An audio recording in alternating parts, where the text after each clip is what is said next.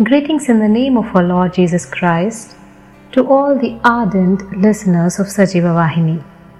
Our topic for today is Be Merciful.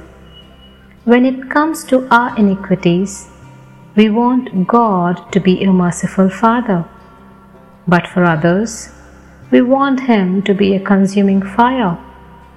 Let's see what we need to know more about being merciful. God's word says that merciful man does good for his own soul, but he who is cruel troubles his own flesh.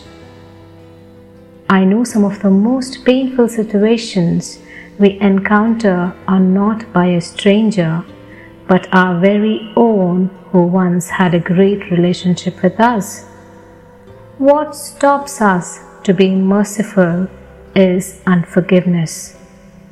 Unforgiveness is like a poison which you drink and expect the other person to die. Funny, right?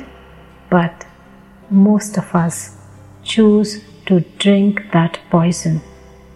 When we look at the life of David and King Saul, we got many things to learn from them. When Saul was on the throne, he had a great relationship with David, and there came a time where Saul was jealous and envy about David, to the point that he wanted to kill him. David, even after the anointing to be the next king, struggled his way to reach the throne. I salute to David's attitude.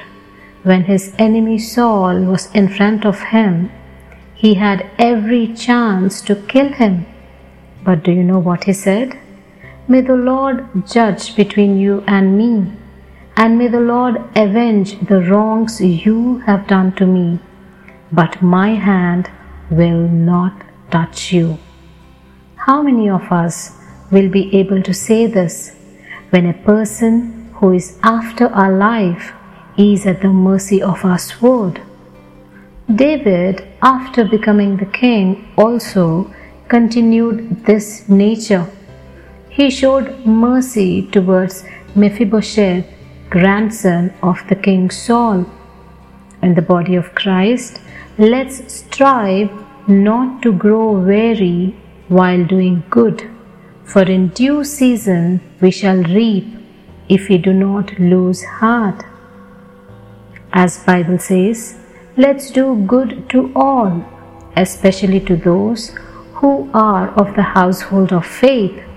Warn those who are unruly. Comfort the faint-hearted. Uphold the weak.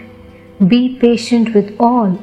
See that no one renders evil for evil to anyone, but pursue what is good, both for ourselves and for all.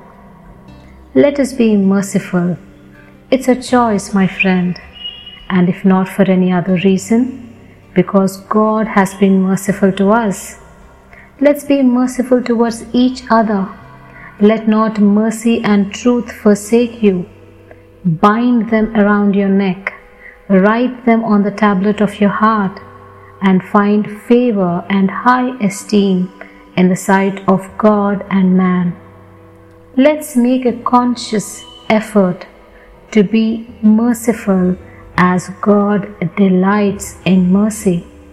Please choose this merciful Lord Jesus as the Lord of your life.